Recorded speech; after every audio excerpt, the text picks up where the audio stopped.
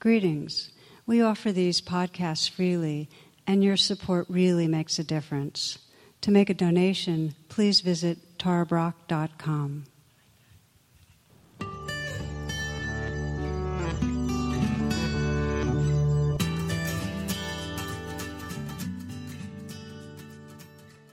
like to start with a story that came my way that's relevant to the season we're in, and it's about a politician who's out there stumping for votes, and he goes to he's in the Midwest, he goes to a pretty removed agrarian community. It's kind of an agrarian sect that it's kind of removed itself from the larger society about a century ago, became isolated, its own customs, and kind of used the old language and so on, Germanic. So those in the community gathered to listen to this politician, and he's there pretty fervent, saying to them, you're an important constituent to me, and almost like a chorus, they said, Voler Kushayb, Voler Kushayb. So he's getting enthusiastic, and they think they're with him, I'm going to dedicate myself to farming subsidies to help you people out. Voler Kushayb, Voler Kushayb. The pitch is raising. More promises, education, new technologies. Each time they're more and more fervent. Voler Kushayb, Voler Kushayb. So he's feeling pretty good about, about what's gone on. And then afterwards he's talking to one of the elders, and, it's a farming community. He sees a big field, and there's some bulls off at the distance. And he said, I was a farmer myself. I'm wondering if I could, go over, take a closer look. They look like fine specimen. And the elder says, well, sure, but I want you to be careful not to step on the piles of Voler Kushayb.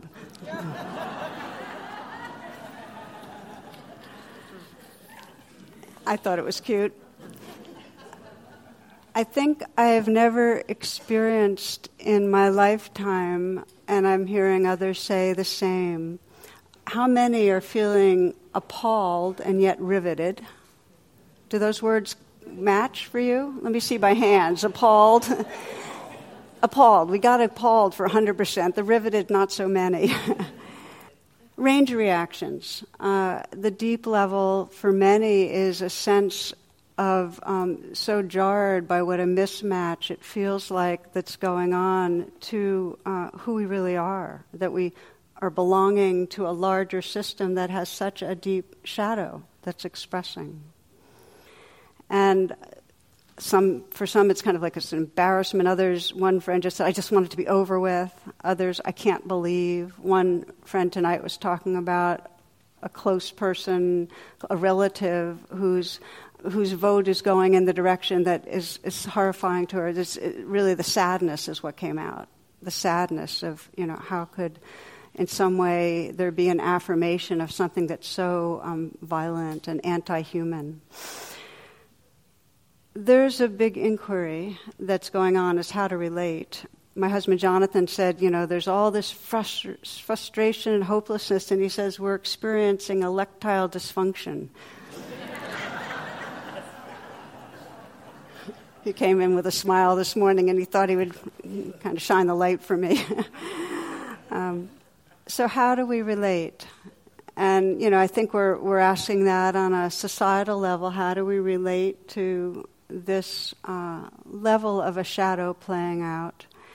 And as I often do, I'd like to focus our inquiry in this class is how do we relate when we come into contact with the shadow in our own psyches?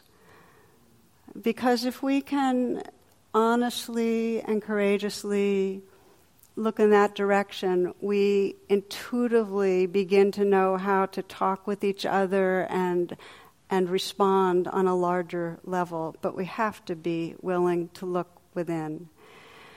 So we'll look at that. We'll look at how when there's conflict, whether it's conflict with ourselves or conflict with others, and it brings up the aggressions and the defensiveness.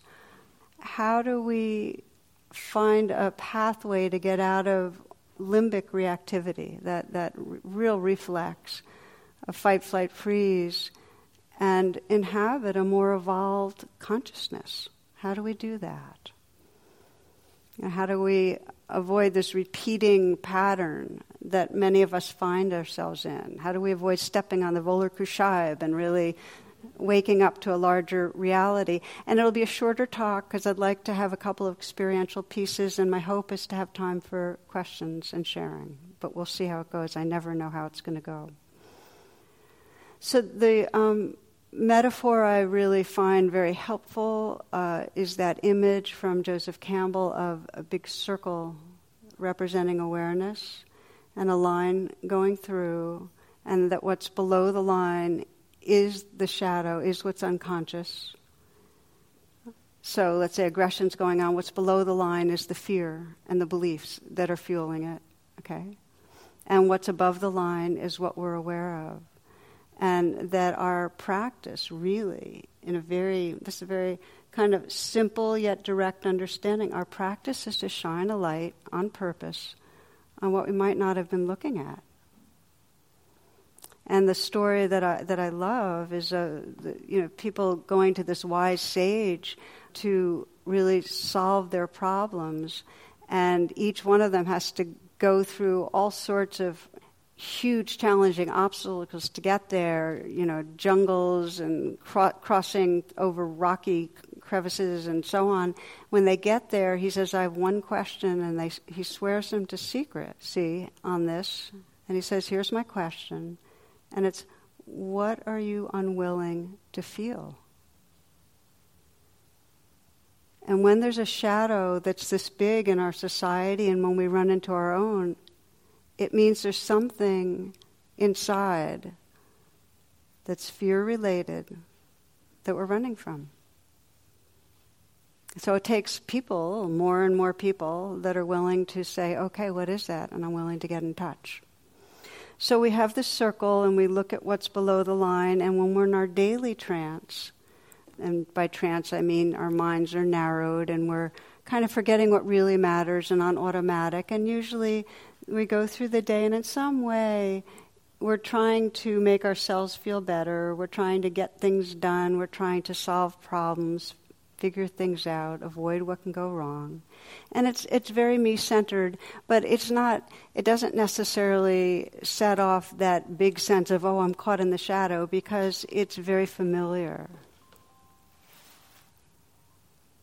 And then there's the times when our fears of failure, our fear of rejection, our feelings of unworthiness get really strong, and then it becomes clear the way we're behaving, that we're in the grip of something. And that's when our attention is drawn. That's the flag. Okay, there's something going on. Suffering is the flag.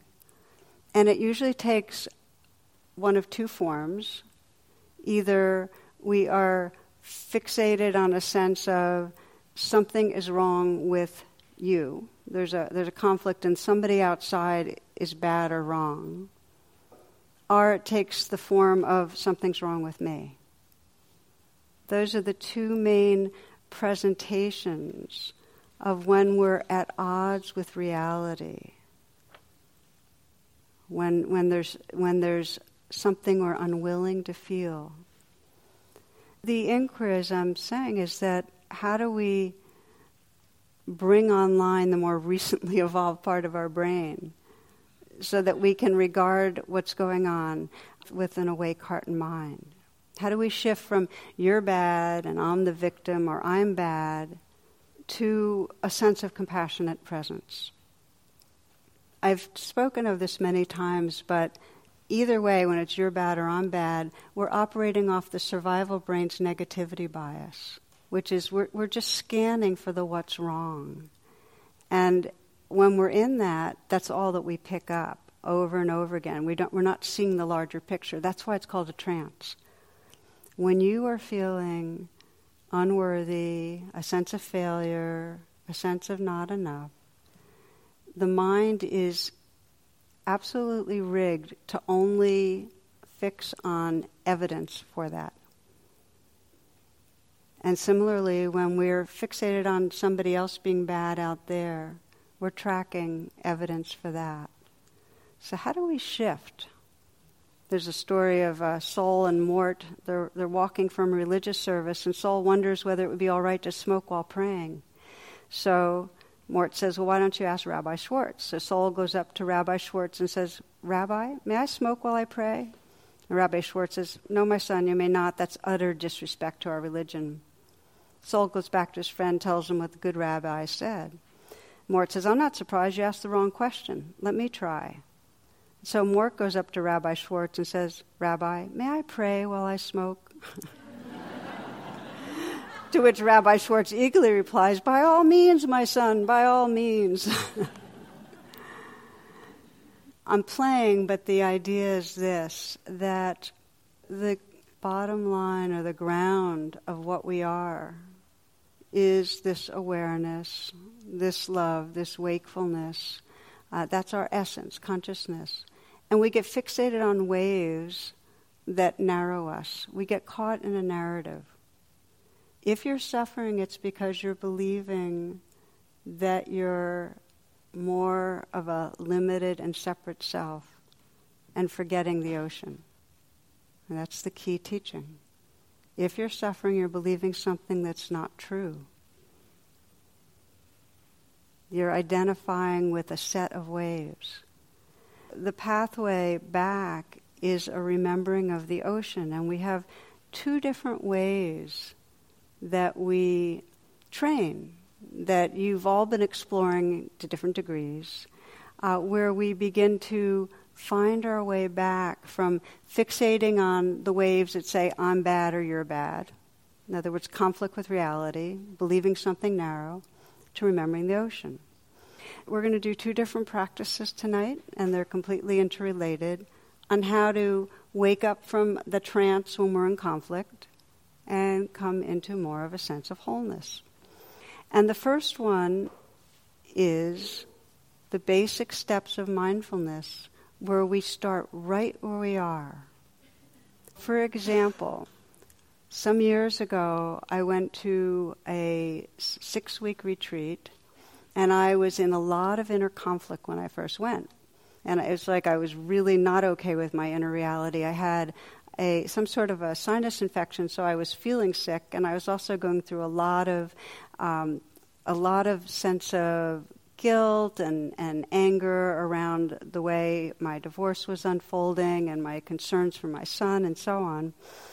So that's when I began practicing what I call a yes meditation. And the yes meditation is these two wings of mindfulness where we just plain notice what's going on right this moment and agree to it. And I call it yes because I would whisper yes to what was going on, just a very soft whisper in my mind. And yes did not mean I like this. When I was feeling the ache of my sinus infection, saying yes to the ache didn't mean, yay, I'm feeling horrible. It meant more, yes, this is the reality of the moment. Okay? So I wasn't fighting the waves. I was just naming them and allowing them. So that's the yes meditation. And the way it worked for me was I would sit there and I'd feel the unpleasantness of the sensations of feeling sick, and I'd mentally say yes, and then I'd have a thought about how, in some way I felt like I was letting down my son in terms of how things were unfolding and the tension between his father and myself, and I'd say yes to that feeling of guilt. And then we were at IMS, a retreat center, and there were these window wars where they'd get opened for the people that wanted more fresh air and closed for those that were cold, and this was going on. And I started feeling really irritated by that. Yes to the irritation. And it went on and on. So at first, the yes was like I was just slapping on the word yes. It was very mechanical. I was just doing it because I thought this is what I need to do right now. I need to stop fighting reality. Then it became kind of entertaining. It was like I just, yes to all these things, and it was just kind of amusing. And then I started noticing some space would open up every time I said yes. And I started sensing in that space the who I was shifting. I was no longer the beleaguered victim. I was opening into inhabiting a space of presence that was just bigger than the waves. That's the magic of starting where you are with these simple 2 wings of mindfulness. With mindfulness, we are, and this is very, very basic, we're activating a part of the more recently developed brain. We're going from a limbic reactivity, where we're caught and identified as the irritated self or the fearful self or the angry self. And by naming what's going on, okay, anger. In the moment of naming, and this is research, this UCLA did some research showing when you name an emotion, you activate the left prefrontal cortex and start reducing the activation of the limbic system. When you say yes and allow it, which is the completion of mindfulness, it's not just recognizing but also not judging, making room, then you get a much more full activation of the prefrontal cortex, which is our most recently evolved part of our brain. It's where we have access to empathy, mindfulness, perspective, more rational thinking, morality. This is the evolutionary shift. We're all part of this unfolding. It's happening through all of us, this awakening of consciousness, where we're moving from fight, flight, freeze as that reflexive reaction. And that's the shadow that's playing out in our culture, to this potential where we have access to the frontal cortex, which really means we have access to our awakened heart and awakened mind. And we can respond instead of react. So for me, that yes meditation is just an example. It's very useful if you have a way for yourself to name things and agree to them, of actually shifting from a small self, a beleaguered small self, to a much more open and benign and happy presence. When we're in conflict, this is what allows us to, instead of continuing the pattern, have other choices. Give you an example that some of you might remember. I've shared it before because it's one of the ones that most has touched my heart. One of the big ways that conflict shows up is in anger. We're seeing it now really big time. And in many anger management programs now, especially there's ones that are being offered to the military, mindfulness is a key feature. And so it was that one Army surgeon was in an anger management program that taught a lot of mindfulness. And the story that I heard about him was that he went to a supermarket, and at the end of the day, he had a whole lot to do when he got home. He fills his cart, gets into line. He's not in the express line, a full cart, but the woman in front of him only has one item, and she has a child, and she takes the child and hands the child to the clerk, and they're oohing and eyeing over the child, and he starts going berserk. It's like, what is she doing in my line? What are they doing, cooing over this baby? I'm a busy, important person. I've got a lot of stuff to do. So anger starts building up. Okay, limbic system, shadow. Remember, what am I unwilling to feel?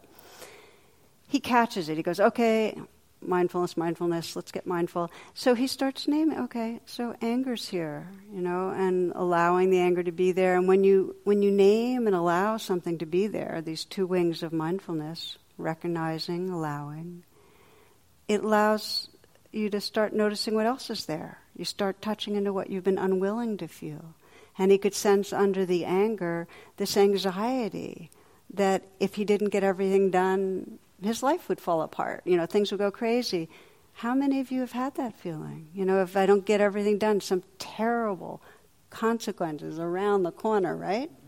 That was what he was experiencing. So he got in touch with that fear. And when you get in touch with what's really there, you're more inhabiting a whole quality of presence. So he looked up And he saw that the little girl was kind of cute, the one that were handing back and forth.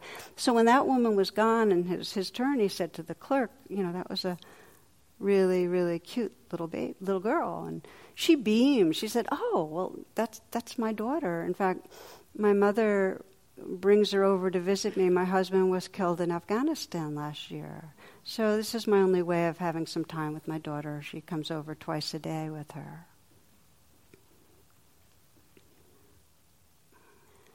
So I share this because not everyone we meet, and certainly not every time we're annoyed or angry at somebody, is there that kind of a drama in the background. But in a way there is, because everybody is struggling hard, and the people that we're most angry at, in some way, have their own suffering that we're not seeing in the moment we're angry. Remember the trance, it narrows, so we don't see the whole picture. But if we're willing, instead of following our angry narrative, to come into our bodies and open to what's here, to recognize and allow, to say yes, then we open into a presence that can see more truly the other. And it doesn't mean that we don't make boundaries where we have to make boundaries, speak the truths we need to speak, vote the way our hearts tell us to vote. We do all that. But we don't carry that trance-like fight, flight, freeze reactivity that keeps us small. I think of this as making a U-turn that gives us a tremendous amount of empowerment, where we go from angry narrative making other bad or ourself bad, and we move from the narrative, that keeps us small, back into our bodies and our hearts. We make a U-turn and come back home by naming and saying yes to what's inside us. So that'll be our first practice, okay? Take some moments to, these are not long practices, but take some moments to find a way of sitting.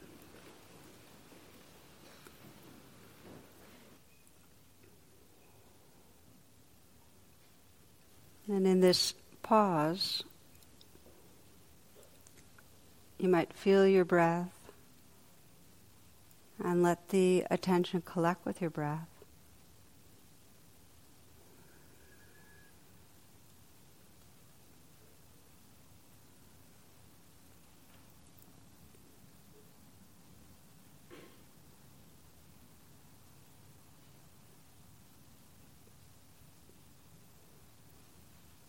I'd like to invite you to scan and sense a situation that might have occurred today, yesterday, recently, that led you to feeling down on yourself. That you spoke in a way you didn't like or behaved in a way you didn't like.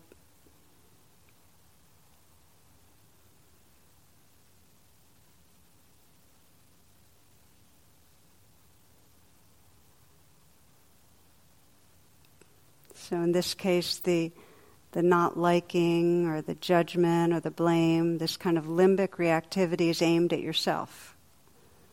The conflict is a part of you against a part of you. A judge and the judged.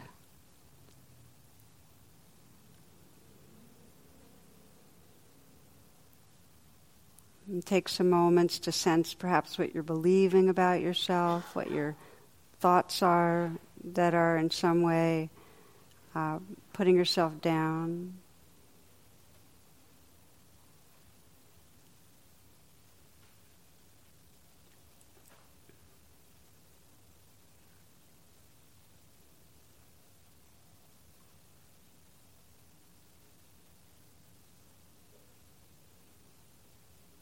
Making the U-turn or the shift from the thoughts that are aimed in an aversive way at yourself right into your body and your heart, and just start noticing what actually you've been feeling.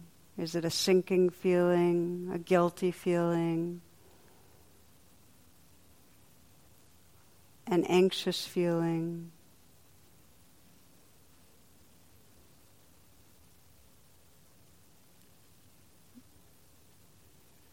can practice your own version of the yes meditation by just naming what you're aware of.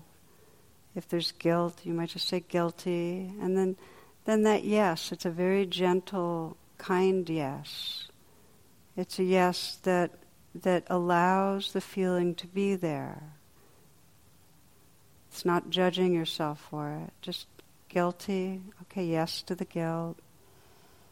Anxious or afraid, maybe there's fear that you'll be rejected because of the way you acted. Okay, yes to the fear. Maybe there's shame, like, oh, that really means I'm bad in some ways. Okay, gentle, yes to the shame.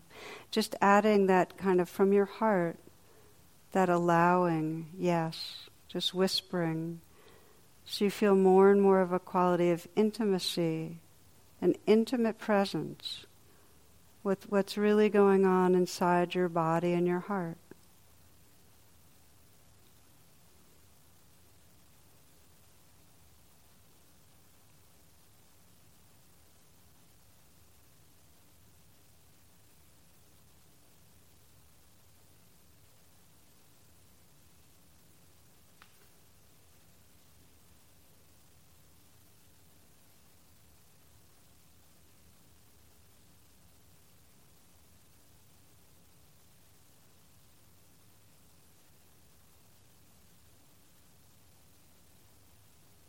Experiment by seeing if you can deepen the yes so that it's unconditional. It's like your whole heart and heart space is allowing the life inside you, the feelings in your being to just be as they are, like truly saying yes and allowing just as you are.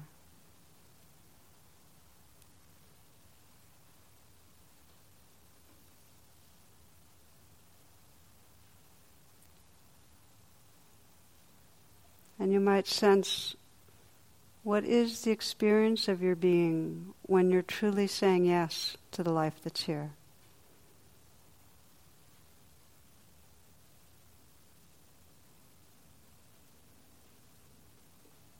When there's mindfulness, naming and allowing. What's your experience of your own being? Can you begin to sense that beingness, that pure presence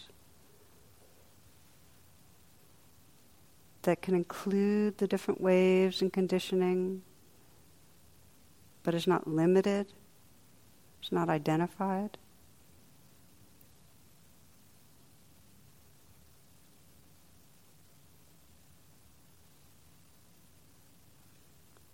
You can continue with your eyes closed, or if you'd like to open your eyes. So this is the basic pathway back into presence, from being identified in a small way to relaxing open into who we are. Just to name and say yes, open to. There is a related pathway that I'd like to bring in, where we intentionally call on the most wise or compassionate part of our being. And this is, in the Buddhist tradition, is sometimes described as taking refuge in Buddha nature, where in some way we're remembering, we're feeling stuck in trance, but because Buddha nature is what we are, there's some place in us that says, oh, please, can I just have access to that wisdom and that compassion? Because the frontal cortex is there, it's just that we're not fully activated in those moments. So on some level we're saying, can I please activate the frontal cortex? But if you're more spiritually minded, you might say, can I take refuge in the Buddha? And that's what we're doing, right? This is our evolution, our direction. Another way that you might frame it, and I find this very, very helpful, is to call on my future self. And the reason I find it helpful is because future is just an idea. Time is just a concept, but it's a useful concept for me because it's what we're evolving into. We're manifesting more and more this awakened heart and mind. And the whole path is forgetting and remembering. So in a moment of remembering, we're really remembering to inhabit who we're becoming. It's always here and available. We just don't always realize it. So I know for myself, when I in some way just can sit here and say, okay, so how is my future self experiencing this moment? There's immediately a sense of a much more open and benign awareness, a benevolent awareness that's always here, but I was temporarily identified in something smaller. So it's like that quick, that there's a relaxing back into what's always here but forgotten. So there's different ways of exploring this, and every one of us, every one of you who's listening right now has tasted your high self or future self or Buddha nature, whatever language you have, whether it's in a moment of loving with another person, or a moment of awe where your sense of separateness drops away and you're just in awe at the beauty of nature, or in a moment of real silence or quietness. And you might not have named it as such. Oh, here's my Buddha nature. In fact, if you do that, you're kind of out of it in the moment. It's like then you're back in your cognitive mind. But the more moments we have where we're not in that thinking narrative of a separate self, and we're resting in that sense of connection and open-heartedness and awakeness, the more familiar that high self or Buddha nature or future self becomes, the more access we have to it. So there's different ways that that we each find, different pathways that wake us up to it, and mostly it takes practice. It's a life practice to call on this high self. And in some traditions, we're guided to first imagine a deity, like the Tibetans have these different deities that you visualize, and you imagine that deity kind of pouring love and wisdom and light into your being until you just merge with that deity. There are guided practices where you choose someone who really expresses in your life that wisdom, that beauty, that consciousness, and just imagine that being's consciousness and imagine that filling you until every cell and the spaces between the cells are filled with that consciousness. And there's, as I mentioned, ways that we can be guided into imagining our own awakened heart-mind and then just merging with that. So I'd like to do that final practice with you of a guided meditation into recognizing and merging with our own awakened heart-mind. And we'll practice with that one. What we'll be practicing is really how to work with conflict, how to call on that and then work with conflict. So again, if you need to do a little moving around and then come into stillness.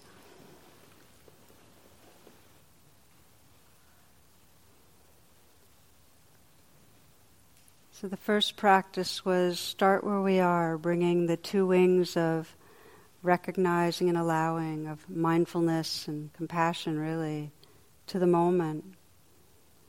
And this is an extension. We move from presence to calling, intentionally calling on the awakened heart and mind. And as I mentioned, this is a life practice, so no need to feel discouraged if it's difficult to access immediately, because the truth is, what you're longing for, what you're calling on, is already here. So if you're sincere, if you have a yearning to realize it, and you're willing to experiment, you'll find yourself organically drawn to your own potential. In this practice, you might, as we did earlier, sense a place where you recently felt stuck, this time where there's been some conflict, some distance, or difficulty with another person.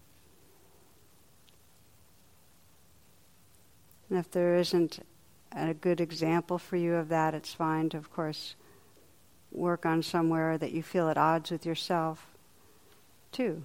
Either way, where you feel reactive. where it's hard to really call on the best of you.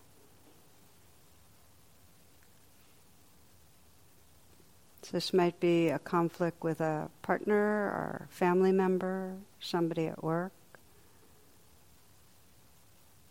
where you feel reactive. You might pick a place where you kind of repeat again and again the same pattern.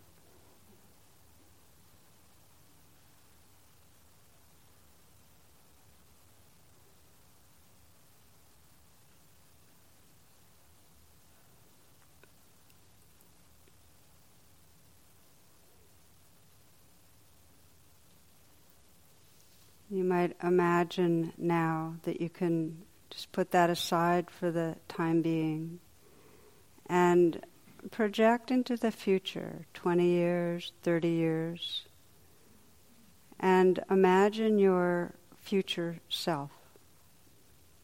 And you might imagine where that future self is living, so you can kind of see a space that that self is in that you're visiting right now.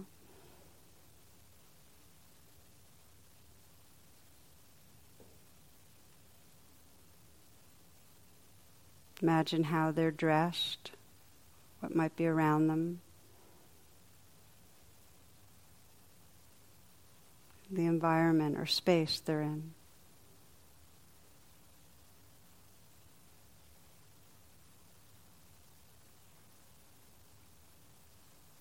Looking closer at your future self, just sense you're there to engage, and look at your future self's eyes. Let them be kind and welcoming and understanding. This is your most evolved, caring, awake self. This body-mind manifesting consciousness.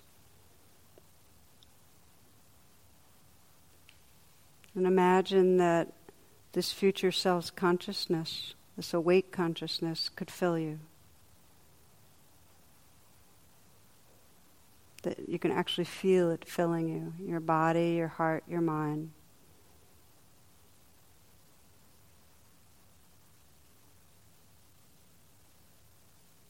So you're able to look at the world through the eyes of your future self, this awake being, and with the heart of your future self, this awake being. You can imagine with this wakefulness and compassion entering, re-engaging in the situation that you brought to mind, that place where you got reactive as a small self. And just sense, as your future self, what your intention is as you re-enter this difficult situation with another person. What's your deepest intention?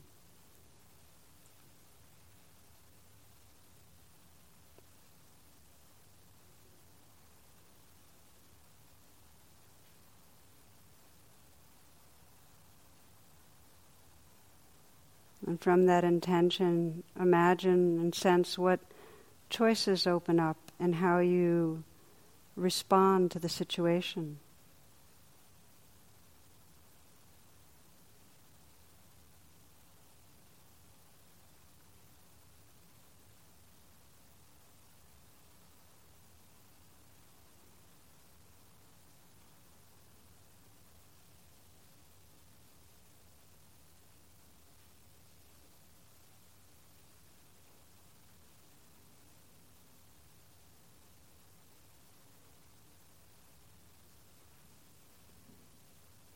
Now feel yourself right in these moments, feeling your body, your heart, sensing that awareness, that presence inside you, around you, accessible. You might listen deeply as your future self sends some message, some reminder that will be helpful in the days and weeks to come, the years to come, to your current self. Just listen, sense what the message is from your future self.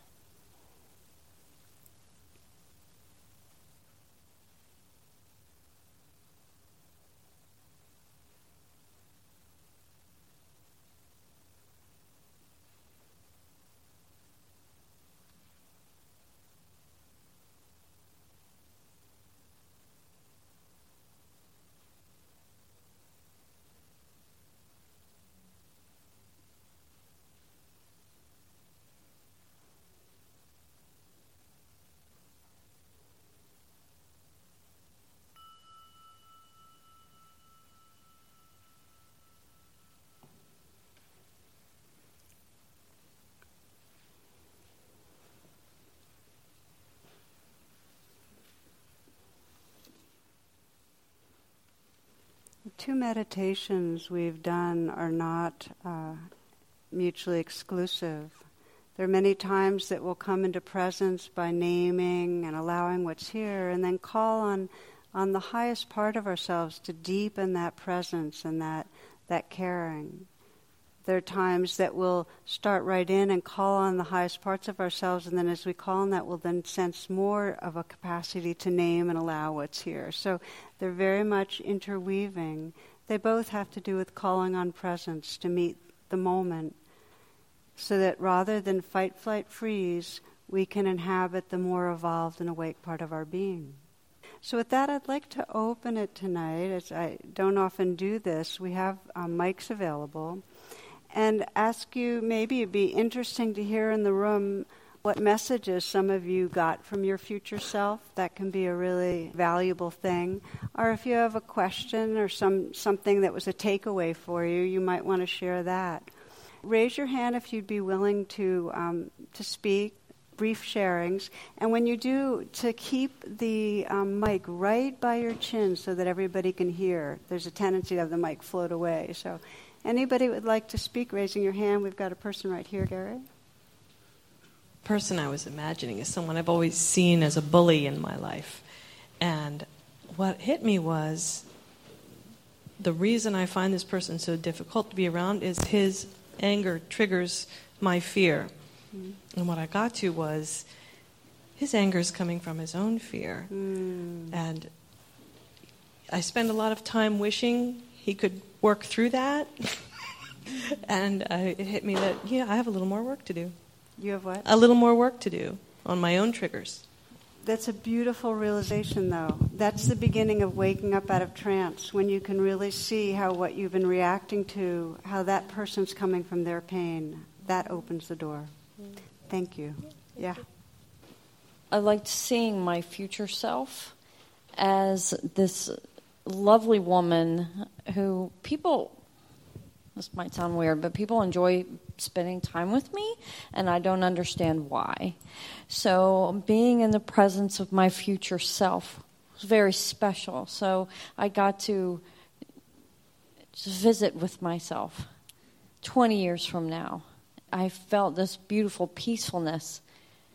And when I hugged her, it was very nice to hug her and to feel that connectedness with her. And thank you so much for that visual. It was very powerful to me. Thank you. Thank you. So a comment is, do it many, many, many times. You all know the teaching, neurons that fire together, wire together, which means the more times that you connect and feel that, the more quick the access will be to it, the more available that quality of connection will be. Thank you. My future self said, you're navigating some difficult terrain and you're doing a good job. And you're doing a good job? A good job. Beautiful. Beautiful. Thank you. I have a friend that is going through a very big depression. He's my best friend, my brother. I tend to want him to converse with me right now, and he's not able to do that. And I have been taking that as a rejection. He can't talk to anybody right now. With all the mindfulness, I want to educate, do this, this will help. He's shutting me out, and it's making my fear kick in that he's never going to want me around him because he's going to reject me because I'm trying to help him. And I visualize that he knows this is coming from love, and he knows that I love him. I have to respect that this is his way to turtle. He has to turtle. But we have plans to move to California, and I have visualized us there. We have just come from there, and I visualized there. And I just saw myself a ways from now, and I just heard myself say, trust. You know the path. You know what's going to happen, but you pushing and grasping and clinging isn't going to make it happen any faster or any better. And it's certainly not helping him. I have to focus on me. Yeah, thank you. I teach writing classes, and I have a student who was not willing to do the exercise that I had proposed. So I spoke with my future self, and my future self said that the nature of an invitation is that people are allowed to refuse it if they want to. Oh, that's really beautiful. Thank you. Yeah.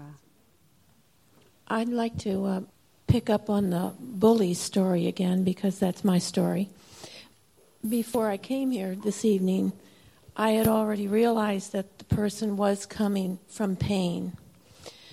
But regardless of that, I needed to figure out how to stop the bullying because of the harm it was doing me. As far as the meditation this evening, what I reached was just to say to myself the feeling of frustration, because what I have found very difficult to do is to speak my truth and to set a boundary. Mm-hmm. I'm not sure what the words are to even say to this person. What I realized as people were talking here, what I didn't do was call upon my higher self to help me. I didn't get that far, so I'll have to try that. Thank you very much. That's a really powerful sharing, because it's absolutely part of what we have to do to speak our truths and set boundaries. The question is, what is the quality of energy that we want that comes from? Do we want it to come from a feeling of being victimized, angry, and hate? Or do we want it to come from the place in us that's just taking good care of ourselves? And that's the value of reaching to that more evolved part of your being. So yeah, thank you very much. My future self said, slow down, remember your intention. Wow, that one could carry all of us. Thank you. Yeah. My takeaway tonight was that my future self is just light. You know, like there's just this beautiful golden light. And so anyway, that's my takeaway. So I have a question for you. So there's golden light for your future self. Were you able to sense that light filling you and in some way have that inform how you be in the world? Yeah, it was kind of an enveloping light, and the message that I was receiving, there was also an image of an older person where I'm to be living. The message was, you're going to be okay. It's going to be okay. Everything is going to be okay. So it was very encouraging. That trusting. Yeah. Let me ask you a question. How many of you had some message that had something to do with trusting? Yeah. Thank you. There's something about when we really inhabit reality, we trust reality, and that's the message, is to trust how things are unfolding. So thank you. That's just one flavor of it, but I appreciate that. And I want to just add another comment, which is part of the value of this future self or high self meditation is not to go off into, non-dual, just formless light, but also to sense how that consciousness really is waking up through these body minds and can be engaged in a very real way. So spirituality doesn't become compartmentalized. There's not this sense of, this is just, my enlightened self, and then here I am, slumping along trying to do my relationships. There's actually a way we can call on that wisdom and light to inform us. So we have to stop. And your comments are beautiful, and I thank you. I want to just have a chance to close together the last few moments, if you will. So just coming into stillness. We started this evening really talking about the shadow, and clearly within our own being and within our society, we can't transform unless we face the truth of how it is courageously. And in facing the fear and the aggression, if we really want to wake up out of a reactive trance, we need to call on where the light is, the awakeness, the compassion. We need to see what Thomas Merton described as the secret beauty. I'd like to close with his words. Then it was as if I suddenly saw the secret beauty of their hearts, the depth of their hearts where neither sin nor knowledge could reach, the core of reality, the person that each one is in the eyes of the divine. If only they could see themselves as they really are. If only we could see each other that way all the time, there would be no more need for war, for hatred, for greed, for cruelty. I suppose the big problem would be that we would fall down and worship each other.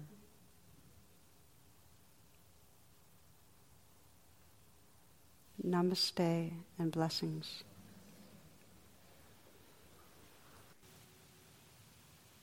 For more talks and meditations, and to learn about my schedule or join my email list, please visit tarabrach.com.